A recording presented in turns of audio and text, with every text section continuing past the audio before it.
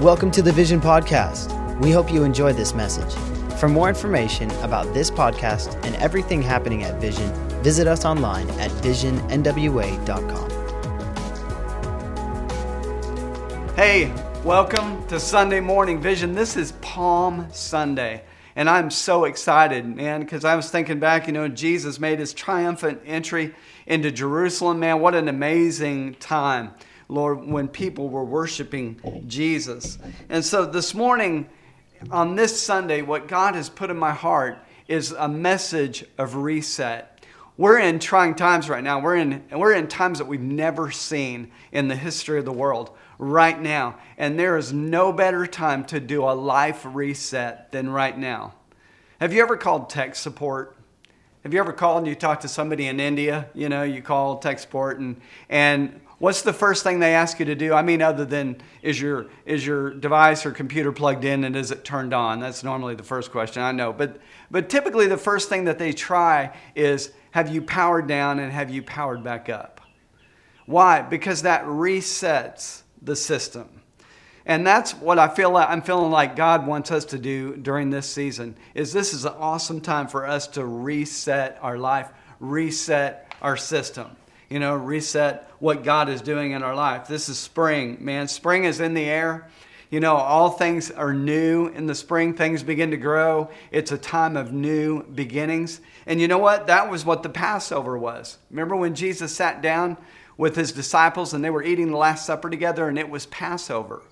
And it was during that celebration. And so, he's eating with his disciples, and all of these are transpiring. The thing about Passover is it's a celebration of spring. It's a celebration of birth and rebirth. But most importantly, it's a celebration of a journey from slavery to freedom. It was a time to celebrate when the Israelites had come out of bondage from Egypt and they'd come out of that slavery. Well, I believe this morning that many people are going to come out of slavery.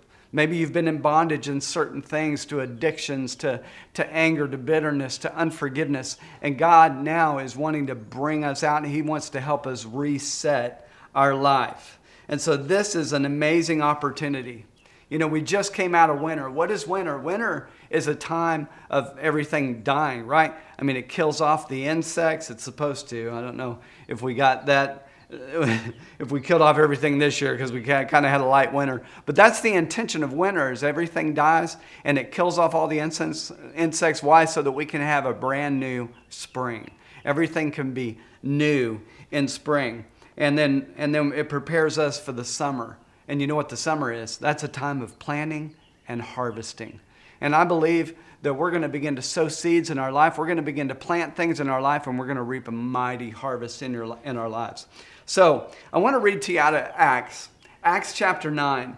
And this is Saul. You remember Saul, he was breathing out threats toward the disciples of Jesus, and he went to the high priest and the synagogue, and he asked for letters to the synagogues of Damascus so he could get help and he could bring all these men and women of God that were disciples of Jesus and take them captive, bring them back to Jerusalem.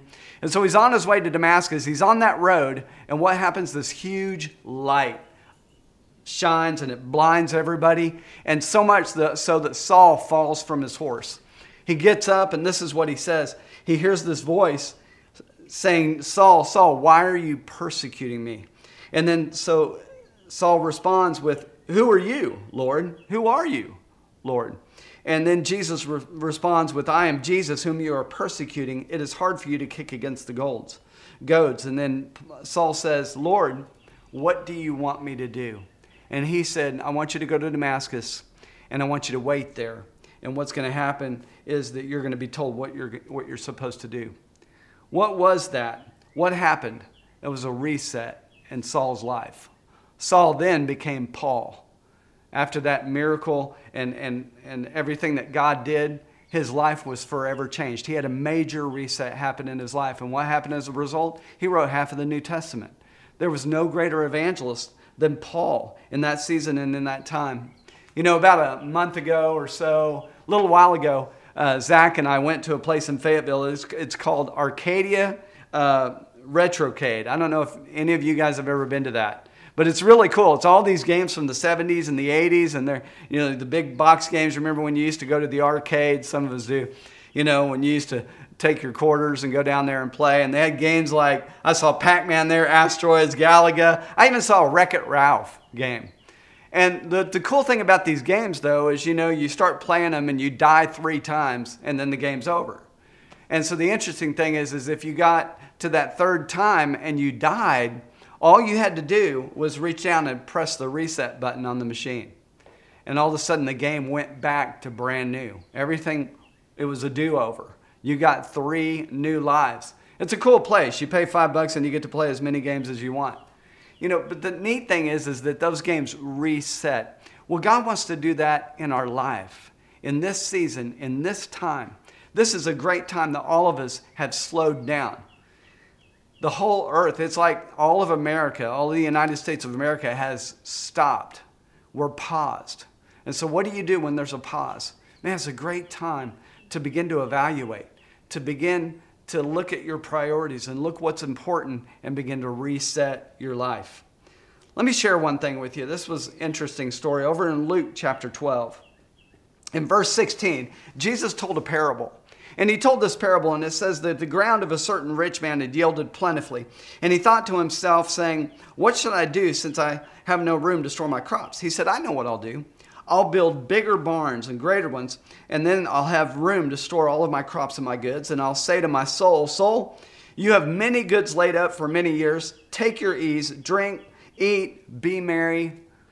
And then look what it says in verse 20. God said to him, fool, this night your soul will be required of you. And then whose will all these things be which you have provided? And so is he who lays up treasure for himself and is not rich toward God. What happened? He had a major reset in his life. He had a reset happen, and it wasn't the kind of reset that he wanted to see happen. But this brings me to this point.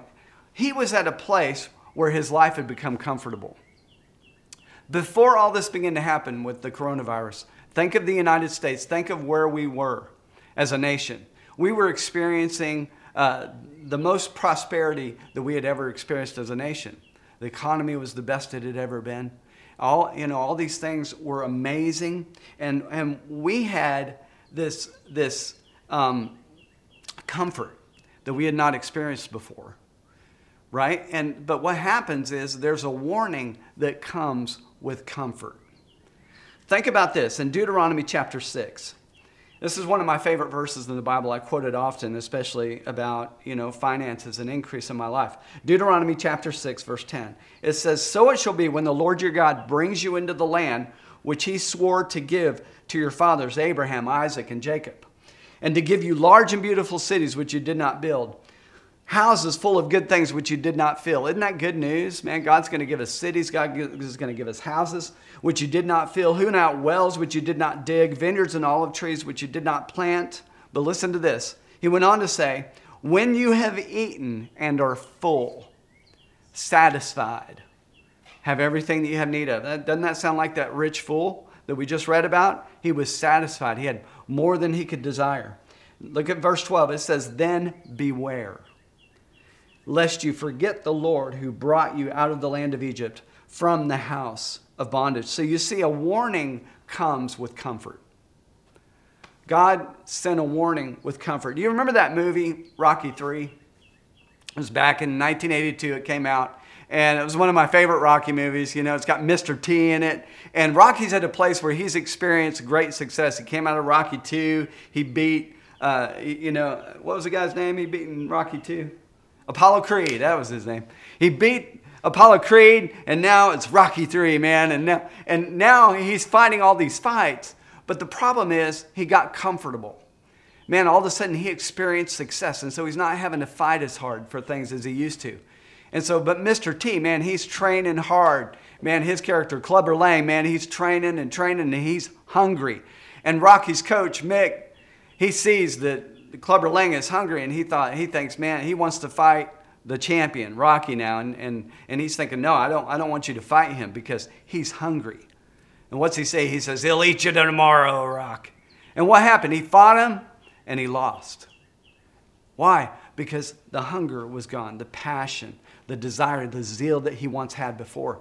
And so now, he needs to train, get his passion back, get his desire back, get his hunger back, get back the eye of the tiger, right? And that's what we have to do as Christians. We're in a place right now where we get to do this. We get our hunger back, get our focus back, get our zeal back for God. And that's a great place to be, right? So look at this. Think about this as well. 2 Samuel chapter 11. All right, David, this is King David. King David is in a place where he's experienced success. The kingdom is finally established. He has this success under his belt. And you look back at his life from Goliath all the way up until now. It has just been one fight after the other.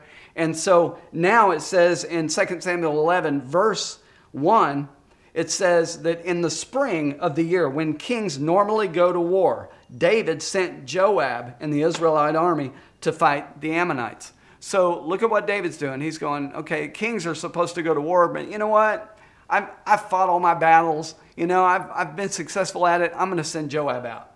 And then it says that they destroyed the Ammonite army and laid siege to the city of Rabbah. And then, however, David stayed behind in Jerusalem. And so late one afternoon, notice this, after his midday rest. So David's taking naps now.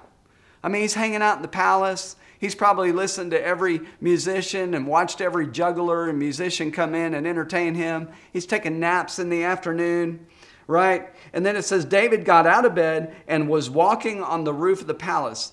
Here's the challenge. David is not where he's supposed to be. He's not doing what he's supposed to be doing, and so he's got nothing to do. He's idle. And it says he got out of bed and he's walking on the palace and he looks over the city and notices a woman of unusual beauty taking a bath. Let me tell you, when you're not where you're supposed to be, things can happen. And so look what happens, because he's comfortable. In 2 Samuel, in the next chapter, chapter 12, verse 26. So now Joab, and all this stuff happens, okay? David winds up sleeping with another man's wife and then murdering her husband. That was what happened out of that as a result. And so now in the next chapter, in chapter 12, in verse 26, it says, now Joab fought against Rabbah of the people of Ammon and took the royal city.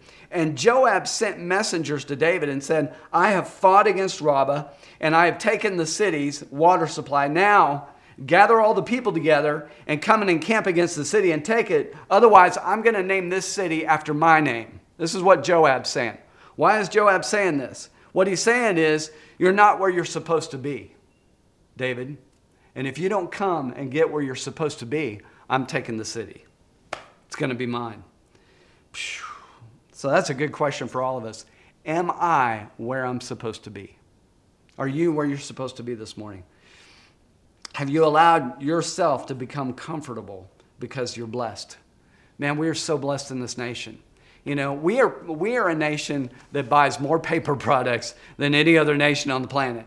I've traveled a little bit, not as much as my wife. I've been in several different countries, but one of the countries I've been to often and a lot has been the Dominican Republic.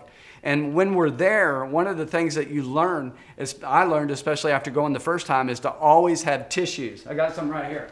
You always want to have one of these, with you in your pocket or somewhere with you when you go to the Dominican, because you're going to go into a bathroom and they don't have paper products. And they don't even have seats on their toilets. Many of the places that we went to, they didn't even have seats. And so what happens is you're in that nation and you see all the things that they don't have, and then you come back to the U.S. Oh, the other thing they didn't have was Wi-Fi was really spotty. We got on the bus getting off of the airplane and we were so excited because the bus said free Wi-Fi. And then you get on there and only 3 people can get on at a time, and it's like dial-up. Man, it takes forever to go to a web page, and you're just thinking, my word, this is not what I'm used to. This is not DSL. This is not high-speed internet. Let me tell you, our nation is so blessed. So it would do a lot of you good to be able to go to other countries, because it would make you really appreciate, like you never have before, what's in this nation. So here's what I want to do. I want to give you things that you need. I want to give you things that you need to be able to reset. Okay? Are you guys ready? Those of you that are taking notes? Good for you. Number 1 is a decision. You need to decide. Decide. Reset is getting first place in my life? What is getting first place in my life? That's what I need to reset. Have you allowed God to slip to second place, third place, fourth place? Have you watched him kind of slip further back, because I got this going on, I've got this going on, I've got this going on. And maybe sports has become first place. Your career has become first place. Family can even become first place. Let me tell you what God said about that, because God should never be in second place. He's not a second place God. He's a first place God.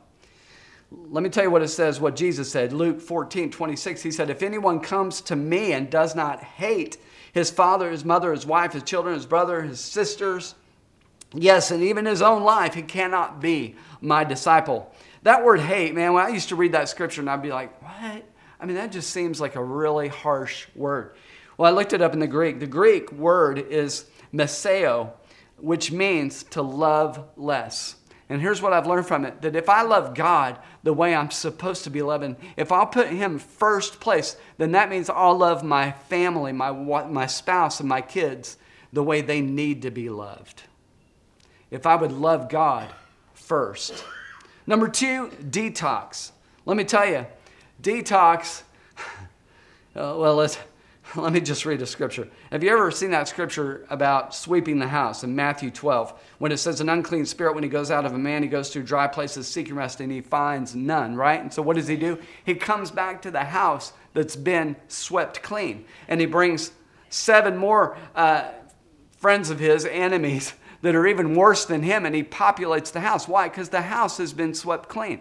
Let me tell you, when a house has been swept clean, it's got to be filled. We have to fill the house. It's not enough to just sweep clean. We have to fill the house. Ephesians 5, verse 15 says, so be careful how you live. Do not live as fools, but live as wise. What does he mean, be wise? In verse 18, he says this, don't be drunk with wine, because that will ruin your life. Instead, be filled with the Holy Spirit. We're supposed to be filled with the Holy Spirit. That's living wise. Amen? So resetting your diet, though, is not always fun. Listen, I know I've reset my diet, and it's not fun, because there's different things that I know that I need to cut out, in order to live healthier. And it's not easy. And so what happens is, if you can get through those 3 days, right, of detox, maybe some of you have come off of caffeine, maybe you've come off of something, and you have to reset your body. There's ways to do that. So how do you survive a detox process? Well, if you look at it in the natural, one is drink lots of filtered water. We need the washing of the water of the Word, man, in our spirit. Right? Get plenty of rest. We're supposed to rest in God. That's where our rest comes from. Be patient. You didn't get there overnight, so it may take a little while to change, right? So through faith and patience, though, we inherit the promises. Think about that. We remove temptation from our situation. We take those things out of our pantry so that we're not tempted to eat them, right? You remove the option of quitting and returning to the old life. And then you focus on working for God. Faith without works is dead. And then you get a buddy to help you. And let me tell you this, God is your Father. The Holy Spirit is your mentor and your helper. Amen? And then number 3, disconnect. Disconnect. What do you need to disconnect from? There may be some things that need to be cut off in your life, just like Jesus said in Matthew 5, that if your right eye causes you to sin, cut it off. There may be things that you need to cut off. Relationships. If you're the average of your 5 closest friends, then you need to be really picky about your 5 closest friends. Why? Because they're going to influence your life. They're going to influence your faith. They need to be the kind of people that are going to bring you up, not drag you down. You may need to cut off some addictions. You need to cut off bitterness, anger, resentment, strife. All of this amounts to input. Who's having the most input in your life? Who has your life? Man, we need to make sure God has our life, has our heart. Not just that we invited him into our heart, but we give him our life. And then number 4, die. Phil, that sounds kind of morbid. I know, it does. But we're supposed to die, not physically die to ourself. What does that mean? Well, it may mean for some people, if you're single that you're supposed to wait for the right one that God has for you. You're not supposed to just take, any person that comes. It doesn't mean that you're supposed to marry him. Just because he asks doesn't mean that he's the one for you. You need to know in your heart. It may mean that no matter how good business is, the business opportunity is, you may want to check with God. And if he says no, you want to submit to it, right? It may mean taking time every day to study the Word of God. You have to die to your flesh and make yourself spend time in the Word. Make yourself spend time and pray. I've noticed that I've been able to make myself do things. It surprises me sometimes. Sometimes when you think you can't do it, you actually can, and that's the reason that you need to do it. Matthew 10:39 says, "He who finds life will lose it. He who loses his life for my sake will find it." This means that that we put God's plans above our own. Are you willing to surrender your life to His, your will to His? He may have something better in store. He has better plans than we do. That's good news. And then Luke chapter 9 talks about taking up your cross and following Him. If anyone desires to come after me, he needs to deny himself, take up his cross, and follow Him. What does that mean to take up your cross? Your cross, in the Greek word, I'm going to do my best to pronounce it, stroos. It looks like storos, something like that. Exposure to death, self-denial. That doesn't mean that you just carry a cross around. It means that you deny self. I want to read to you something that George Mueller said. He said about this subject of dying to self. He said, "There was a day when I died, utterly died. I died to George Mueller. His opinions, his preferences, tastes, his will. I died to the world, its approval, its censor. I died to the approval and blame, even from my brethren and friends. And since then, I have studied to show myself approved only to God."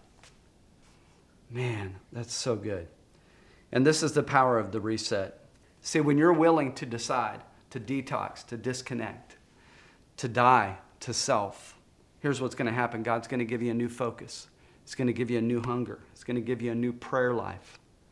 He's also going to give you a new love for people. I mean, imagine, think of it. What if you could hurt 4 people instead of allowing people to hurt you?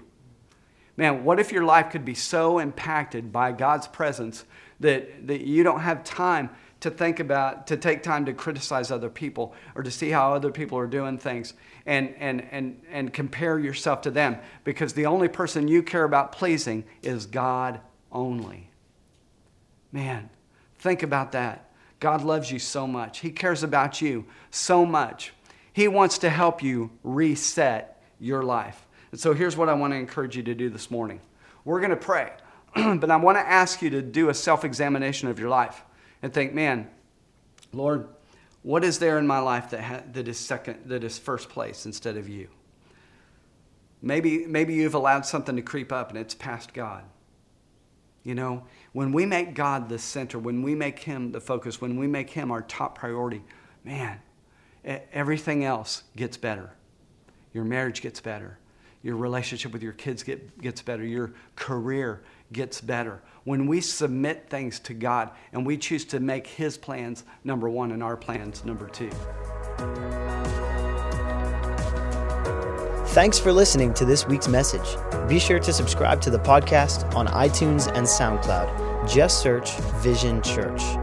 If you would like to help support this ministry, you can do so at visionnwa.com/give.